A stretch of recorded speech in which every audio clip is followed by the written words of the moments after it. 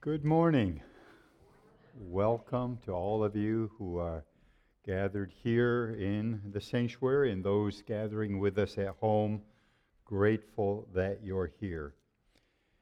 I've been asked a number of times, what is the hardest thing that I have had to deal with over this last year? And this probably isn't true for you necessarily, but probably one of the most challenging things for me is folks that I know of who have passed away in this last year. Friends and family members, others who have gone. It just feels like it gets almost every week, every day sometimes, it feels like we hear about another case, another situation. As a pastor, I have had the privilege of being at the deathbed of a number of people. And I have to tell you, last words are impactful. They're not always pithy or funny or even awe-inspiring, but they matter a lot to the family. I can remember back, my father in 1996 was drawing near the end of his life, and he couldn't sleep much at night because the cancer and the pain of the cancer was just so much, so he would sit up through the night. And so I would sit up all night long with my dad so that my mom could sleep during the night, and then she would be up during the day. And I can remember on one particular occasion, I must have dozed off because I was awakened to hear my dad talking. And so I said, "Dad, I'm sorry I didn't hear you. What did you say?" And he said something like this, "You know, I really am proud of you. I'm sorry I never let you be a boy, but I needed a man to help me on the farm. But I want you to know I really do love you and I'm proud of you." Well, that might not seem like much to you, but for me at the time, that was probably one of the greatest gifts I've ever received from my dad, not having received a whole lot.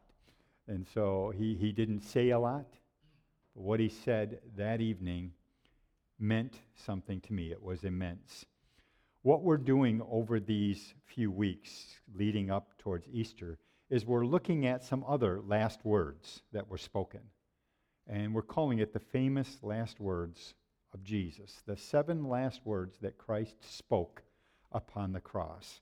Last week we looked at, "Father, forgive them, for they know not what they do," a word of forgiveness that every one of us needs in our lives. Today I want to look at another word. It's found in Luke chapter 23, if you want to turn there. Luke 23. I wonder, how many of you guys, by the way, how many of you still actually use a paper copy of the Bible? Any of you?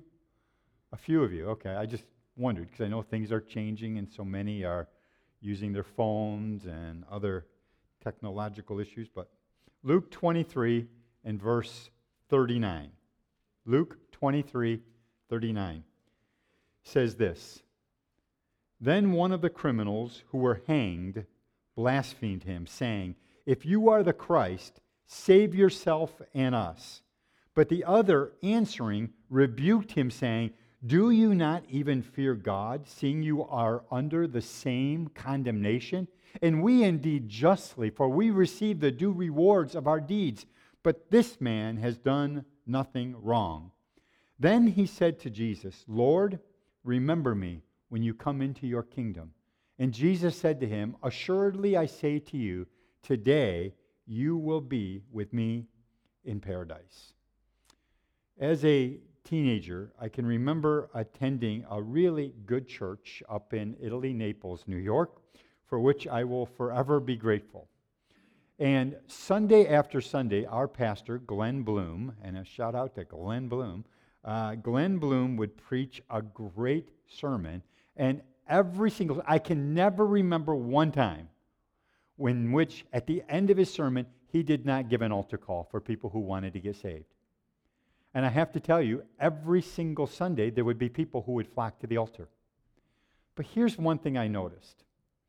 It seemed like the same people came to the altar Sunday after Sunday. And I was one of them.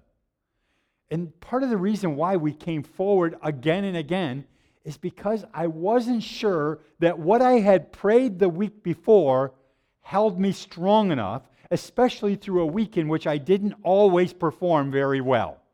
I didn't know if the sinner's prayer I had prayed the previous week held me against the sin I had committed during the week. And so we would come to the altar again and again, not sure of our salvation. So today, what I want us to look at is what it means to have assurance of salvation. I've walked with Jesus for over 50 years now or so, and I've come to the realization that many people seem to believe that nothing is for sure. Nothing in life is certain. And that's even though there are things that they say you can't know for sure, but the Bible, over 370 times just in the New Testament, says that there are things that we should be sure of. Some things we should know. It says things like this: do you not know that your body is the temple of the Holy Spirit? It says, you shall know the truth, and the truth shall make you free. Or Paul says in Ephesians, one of my favorite passages, that the eyes of your understanding might be enlightened, that you might know what is the hope of his calling. In other words, what I want you to get is there are some things in life, if you're going to have an assurance of salvation, there are some things in life you just have to know. You have to believe it with a certainty. You have to lay hold of it by faith. So what I want to talk to you this morning about are 5 things that I saw in the passage that we read. 5 things that criminal knew that gained him assurance of salvation, and 5 things we must know. So I'm going to go through them as quickly as I can, but I want you to pay attention to them. Number 1, I must know that I will face God after I die. Let me say it again, because I don't think some people get it.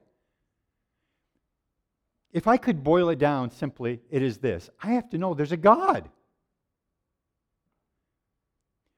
Faith means believing that He's a God, He is the God, and that He's a rewarder of those who diligently seek Him. That's what it means. I must believe that there's a God and that I will face Him when I die. There are many people, some even within my own family, who believe that once you die, that's the end of the whole game. That's all she wrote. They believe, in fact, I can remember once somebody saying something like, you will become the next generation's compost. That's all it is. You become worm food. And that's the end of it all. They don't believe in any eternity. They don't believe in God. And if you honestly don't believe in God and you don't believe in eternity and you believe that when you die, that's the end of it, why would you not rail against life? Why would you not mock and curse right up to your dying breath? Because there's no consequences. There's nothing you have to worry about. This guy, though, in the text that I read to you, this guy was a criminal. He had been caught, he had been judged, he had been condemned. He's probably what some people would call a lowlife. He probably wasn't overly smart, because who that's really intelligent chooses a life of crime in order to get by? But that's what this guy was known for. He wasn't the sharpest knife in the drawer, in other words. But he knew some things. And as he hung upon the cross next to Jesus, he declared some things that he knew. And the first thing he declared is, I know that there's a God, and that when I die, I'm going to face him. He says to his criminal friend, don't you fear God? Well, why would you fear God if there is no God? Apparently, he believed there was a God and that he was soon going to meet him along with this other criminal. Back years ago, I don't know how many of you guys remember, Brother George Veach would come and be with us. He was just an amazing man of God. And I don't remember a Sunday that he came to be with us that before he would preach, I can remember him getting up there and starting to preach, and he said, oh, wait, stop. Jonathan Lonneville, come up here. And he would call Jonathan up again and again and again. And he would say the same words to him again and again. He would say the words, you can run, but you can't hide. What he was saying is, it doesn't matter whether you feel like God is here or not, God is here, and you can't run fast enough to get far from God. And then he would speak words of hope and life over Pastor Jonathan. There are some people who believe that they can run from God all their life by how they live and what they do. But I would suggest that you can run, but you can't hide. Death is not the end. It's just the beginning. It's the beginning of our eternity. It's a beginning of us entering into the eternity in which God himself lives. I trust that you realize that you're going to spend a lot more time in eternity than you are in this life. When I was born, the human lifespan average was 66 years. So just in my brief lifetime, the human lifespan is now averaged at 79 years, just in my lifespan. And if you can stay healthy and free from injury, it's possible that, like Jean Louise Clement, you can live to 122 years. She is the oldest lady who has ever lived, the oldest person, supposedly, who has ever lived that has made it into Guinness Book of World Records, at least. Forget the ones in the Bible, obviously. They didn't believe them. Apparently, they didn't have enough records for them. But I want to suggest to you that 122 years, or what was 969, as I think the oldest age listed in the Bible, 969 years, even that is nothing compared to eternity, where you're going to live billions and billions of years in the presence of God. This man knew something that we need to know, that he was going to die, and when he died, he would meet with God, and he would have to give an account of his life, the good, the bad, and the ugly. Hebrews chapter 9, verse 27 says, "It's appointed for men to die once, and after this, the judgment." It's an appointment you can't cancel, and an appointment you won't be late for. Everyone is going to have the same thing. I did some checking this week on Google. Google obviously knows everything, by the way. Between that and Wikipedia, it's the fount of all knowledge, I guess. I checked this week, and I found out that the human mortality rate is 100%. Every one of you sitting in this room right now is going to die. And when you die, you're going to face God. That's the first thing this criminal knew. I'm going to die, and I'm going to face God. The second thing he knew was this: I've sinned against God. I'm a sinner. He said this, he says, "We're under judgment, and we indeed justly, for we receive the due rewards of our deeds."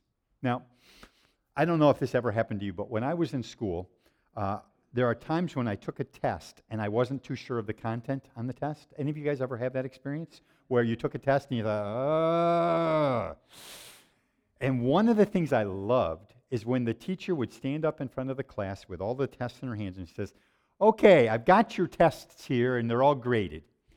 And apparently I didn't do such a good job teaching you. So because of that, I am going to curve the grades." Do you remember that?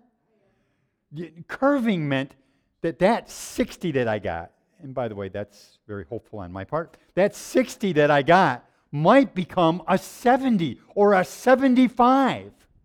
I loved it when the teacher would curve the grades.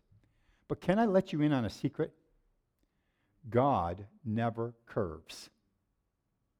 God is holy and righteous, and everything he does is perfect, so he never needs to curve any grades. What you have done is what you have done, and the penalty is clear. This criminal knew he had broken the law, and he knew that there was no curving of that grade, of that judgment. Ezekiel 18 and verse 20 says, "The soul that sins, it shall surely die." So the judgment for sin, for wrongdoing, was death. And he knew that's what he deserved. He had broken the law. He could have said, I'm just a thief. That's what Matthew tells us. We only see in this passage that he was a criminal, but Matthew tells us he was a thief. He said, "I was only a thief. I'm not a murderer." But he understood that if you broke one part of the law, as James tells us, you've broken the law in its entirety. You're a lawbreaker, and he deserved death. So the second thing he knew was, I'm a sinner, I've sinned against God. The third thing is, Jesus is no ordinary man. He's God incarnate. He said, "We indeed justly, for we receive the due reward of our deeds, but this man has done nothing wrong." He doesn't say Jesus isn't as bad as we are. That would be grading on the curve. He said Jesus did nothing wrong. The word in the Greek for nothing is oudeis. Oudeis. Oudeis.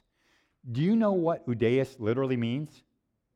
It means nothing, nada, zip, not even one.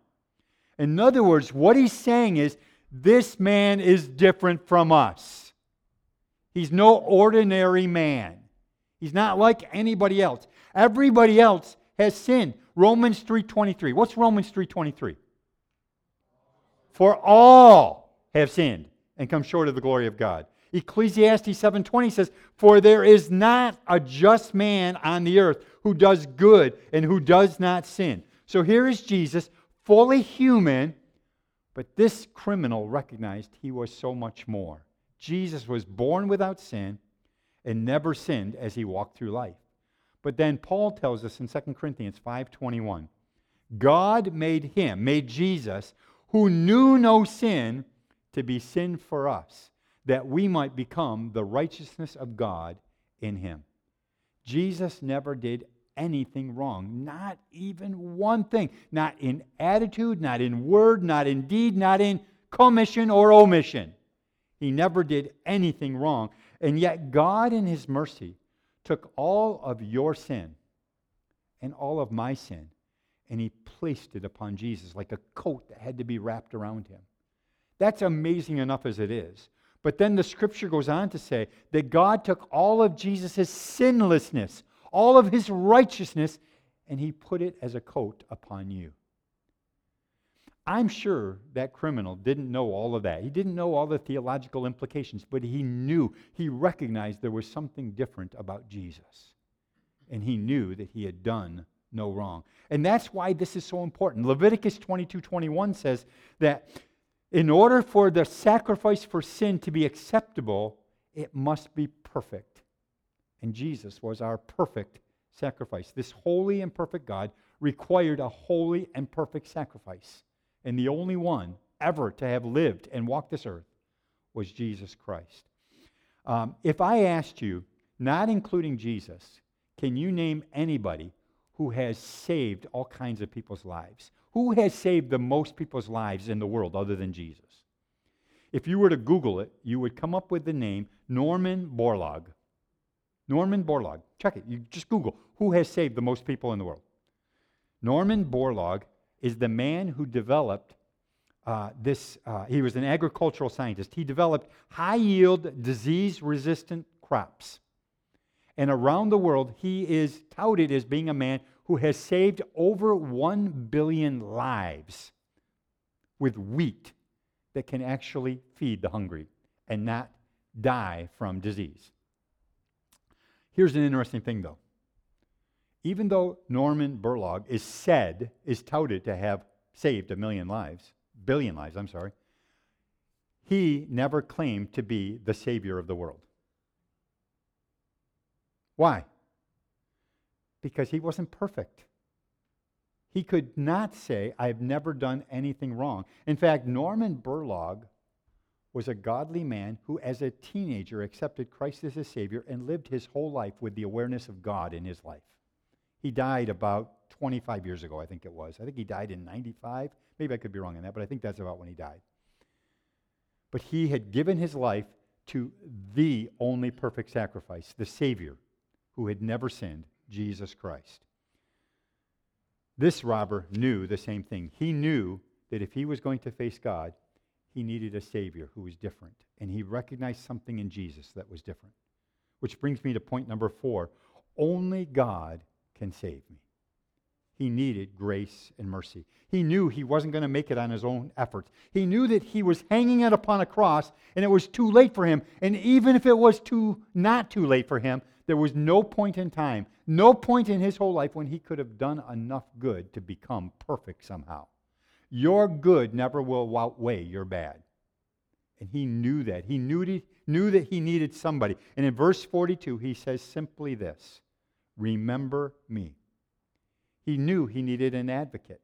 He needed somebody as his defense attorney who could plead his case. And he said simply, remember me. He knew he didn't deserve mercy. He knew it was too late for him. But he still had within his heart a a desire that somehow this man, who was different than any other man who had ever lived on the earth, would do something for him that he could not do for himself. He doesn't say, Jesus, I'm better than this other criminal. That would be like bargaining and bartering. He knew that was useless. That wouldn't gain him anything. He's hanging on the cross with no hope except for Jesus. So in those final moments, he says two simple words. Remember me. I was raised, as I told you, in this church. When my family started going to church, we started going to Italy Naples Baptist Church, a very, very good church. But every single service, Sunday morning, Sunday night, Wednesday night, youth group, every single meeting we ever had, I can guarantee at the end of the service there was a call for salvation and the sinner's prayer would be repeated. And by the way, the sinner's prayer had to be read in a very specific way. You had to contain certain words. But isn't it interesting that this criminal hanging upon the cross didn't pray the sinner's prayer? There are people today who still believe you're not saved unless you've said the sinner's prayer. But I think there are a whole lot of people who have said the sinner's prayer who I wonder if they are saved because they blended no faith to it, no belief, and I'm still looking for fruit in their lives. This man said, remember me. And just those two simple words means that today, this very moment, this criminal is living in the eternal presence of a good God. That's the joy that we have in knowing it. No long prayer, no big theological terms. If you want assurance, though, you have to believe that Jesus isn't like anybody else and that Jesus will actually hear you.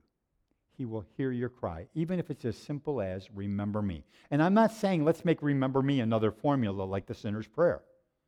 I'm saying it's the cry of the heart that matters. As I get older and older, I am more and more convinced that we have made things more complicated than what they need to be. This guy never said the sinner's prayer. He never tithed. He never joined the church.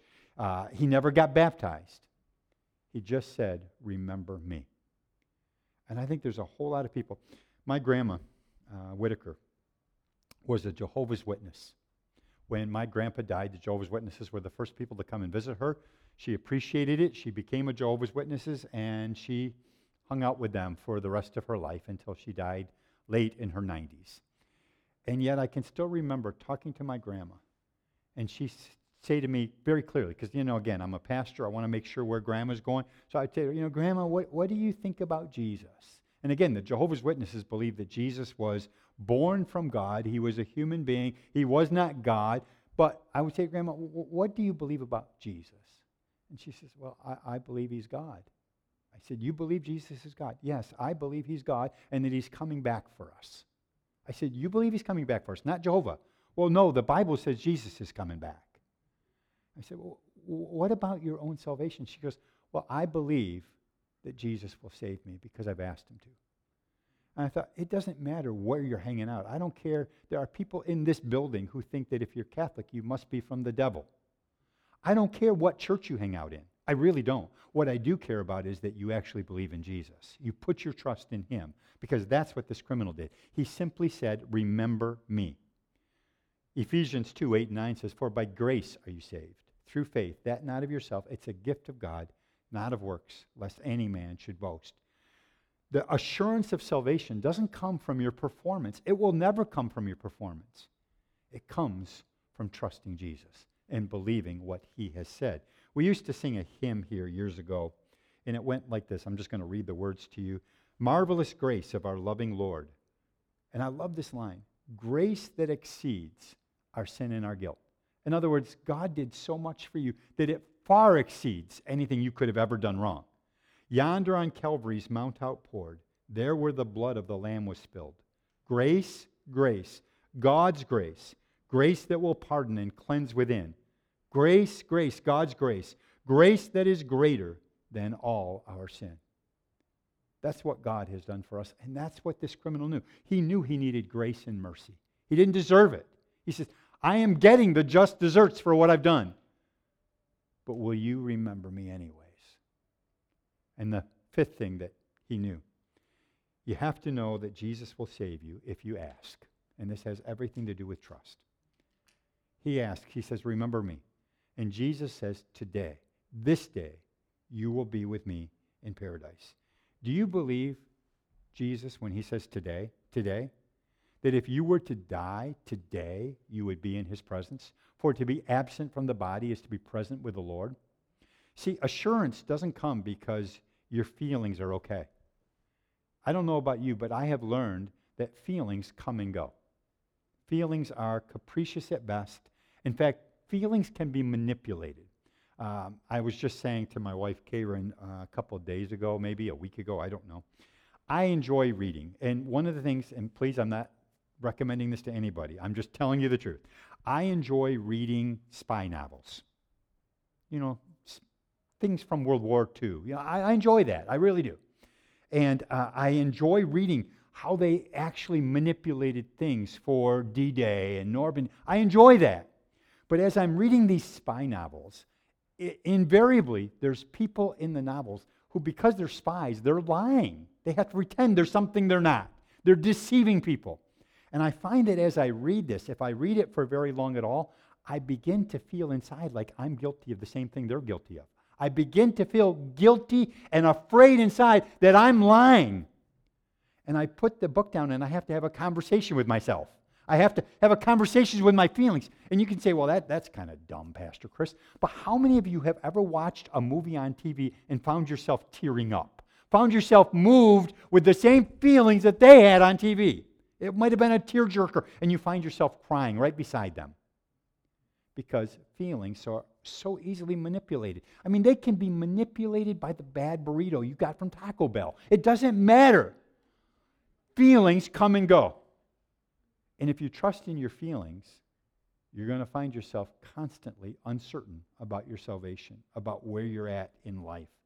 Years ago, I can't remember whether it was Bob Mumford or my father-in-law, could have been my father-in-law, I think, talked about a time when somebody was getting married and they had this beautiful wedding ceremony in the church. And as they're coming out and all of their friends are lined up getting ready to throw out whatever they throw out at the bride and groom in that day, coming down the sidewalk was this very comely woman who was dressed inappropriately, honestly. And as they're standing out there waiting to make their way to their car, the groom, who's now just got married, looks at this woman walking down the sidewalk. He looks at her, he looks over at his bride, he looks back at her, and he looks at his bride and he says, I don't feel so married right now. And she turns to him and says, honey, you better align your feelings with the facts. You're married to me, not her. See, feelings are tricky things, and they're not always to be trusted. They can actually lead us astray. Rather than trust our feelings, I think it would be far better to trust the word of the God who we're all going to face, who says, if you say to me today, remember me, I will remember you on that day, and I won't forget you. When you say yes to Jesus, he says, today, this day, you will be with me in paradise. Saying yes to Jesus can be sure of 4 things really quickly. Number 1, salvation is immediate. He says today. Not purgatory, by the way, not soul death, but today you will be with me. Salvation is also certain. He says you will be, not you might be, you will be. It's certain. Salvation is also a relationship. Today you will be with me. It's not rituals or religions. It's a relationship with Jesus. I spend quite a bit of time out in the Redemption Center because we're short of an employee right now. But one of the things that I've done is I've talked again and again to the young guys that are in there about a relationship with Jesus. It's not about coming to church. It's not about a religion. It's not about keeping all the rules. It's about a relationship with God himself. And then finally, number 4, salvation is forever. He says, today you'll be with me in paradise. In Revelation 2:7, it says, heaven is called a paradise. Heaven is the place that is eternal in nature. So our salvation is eternal. That was just a brief encounter for that young criminal who hung upon a cross. But because he put his trust in Jesus, today he lives in the presence of God where he will live for eternity. Listen to these scriptures, if you would. In fact, why don't you just kind of close your eyes, bow your head for a minute. I want you to hear these scriptures about the certainty that we can have in God. And part of the reason why I actually wanted to speak this message is that I knew that some of you here today don't live with that certainty. That your trust is in God. Your trust is in a God who hears your cry for him.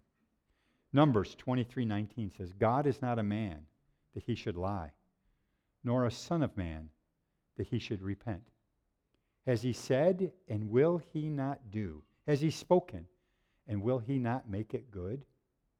God is not a man that he would lie. I am convinced that nothing can ever separate us from the love of God. Neither death, nor life, nor angels, nor demons, nor fears for today, or worries about tomorrow. Not even the powers of hell can separate us from God. No power in the sky above or in the earth below. Indeed, nothing in all creation will ever be able to separate us from the love of God that is in Christ Jesus our Lord.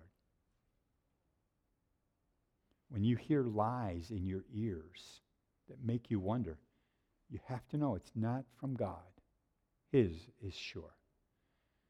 Now to him who is able to keep you from stumbling and will present you faultless before the presence of his glory with exceeding joy. To God our Savior, who alone is wise, be glory and majesty, dominion and power, both now and forever. Now with your heads just kept bowed, I recognize that for some of you, you struggle. You struggle in this arena with an assurance of your salvation. You struggle with knowing whether or not it's real. Have I just made this all up in my mind? Well, I would rather go to my grave believing in the goodness of God than find myself meeting him and saying, I just was never sure. I choose to believe his word. I choose to believe his promise. I choose to believe his spirit that bears witness inside. I choose to believe that a life that is changing isn't done so that I can earn my way in, but it's a reflection of what he's doing in me, preparing me for that. Maybe you're one of those today who have struggled. And I want to just encourage you. Put your hope in God, not in your feelings, not in your intellect, but in God himself. And if you're not sure, today would be a great day to just say simply, Jesus, remember me. Today would be a great day to not only say that, but to maybe make a note to yourself. Put it in your calendar that's a repeating event. Put it in the front of your Bible. On this day, on February 14th, on Valentine's Day, 2021, I committed my life to God and to his care. I cried out to God, and I know he heard me. Today would be a great day. On this day that we celebrate love, to celebrate the love of God that he's poured out on us. Father, if there be any here today who are unsure, who perhaps have come to church many times, but they're just not certain in themselves. Maybe they've even said the sinner's prayer, but then their life seems to go haywire. Lord, I pray that today they would have seen in this occasion upon the cross, in the last words of our Savior, they would have seen and heard that his salvation is a sure thing. He said, assuredly, I say to you, this day you will be with me in paradise.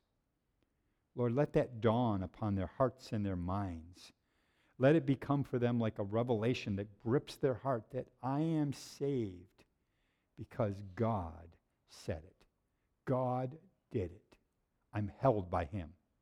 And Jesus himself said, no one can pluck you from my Father's hands.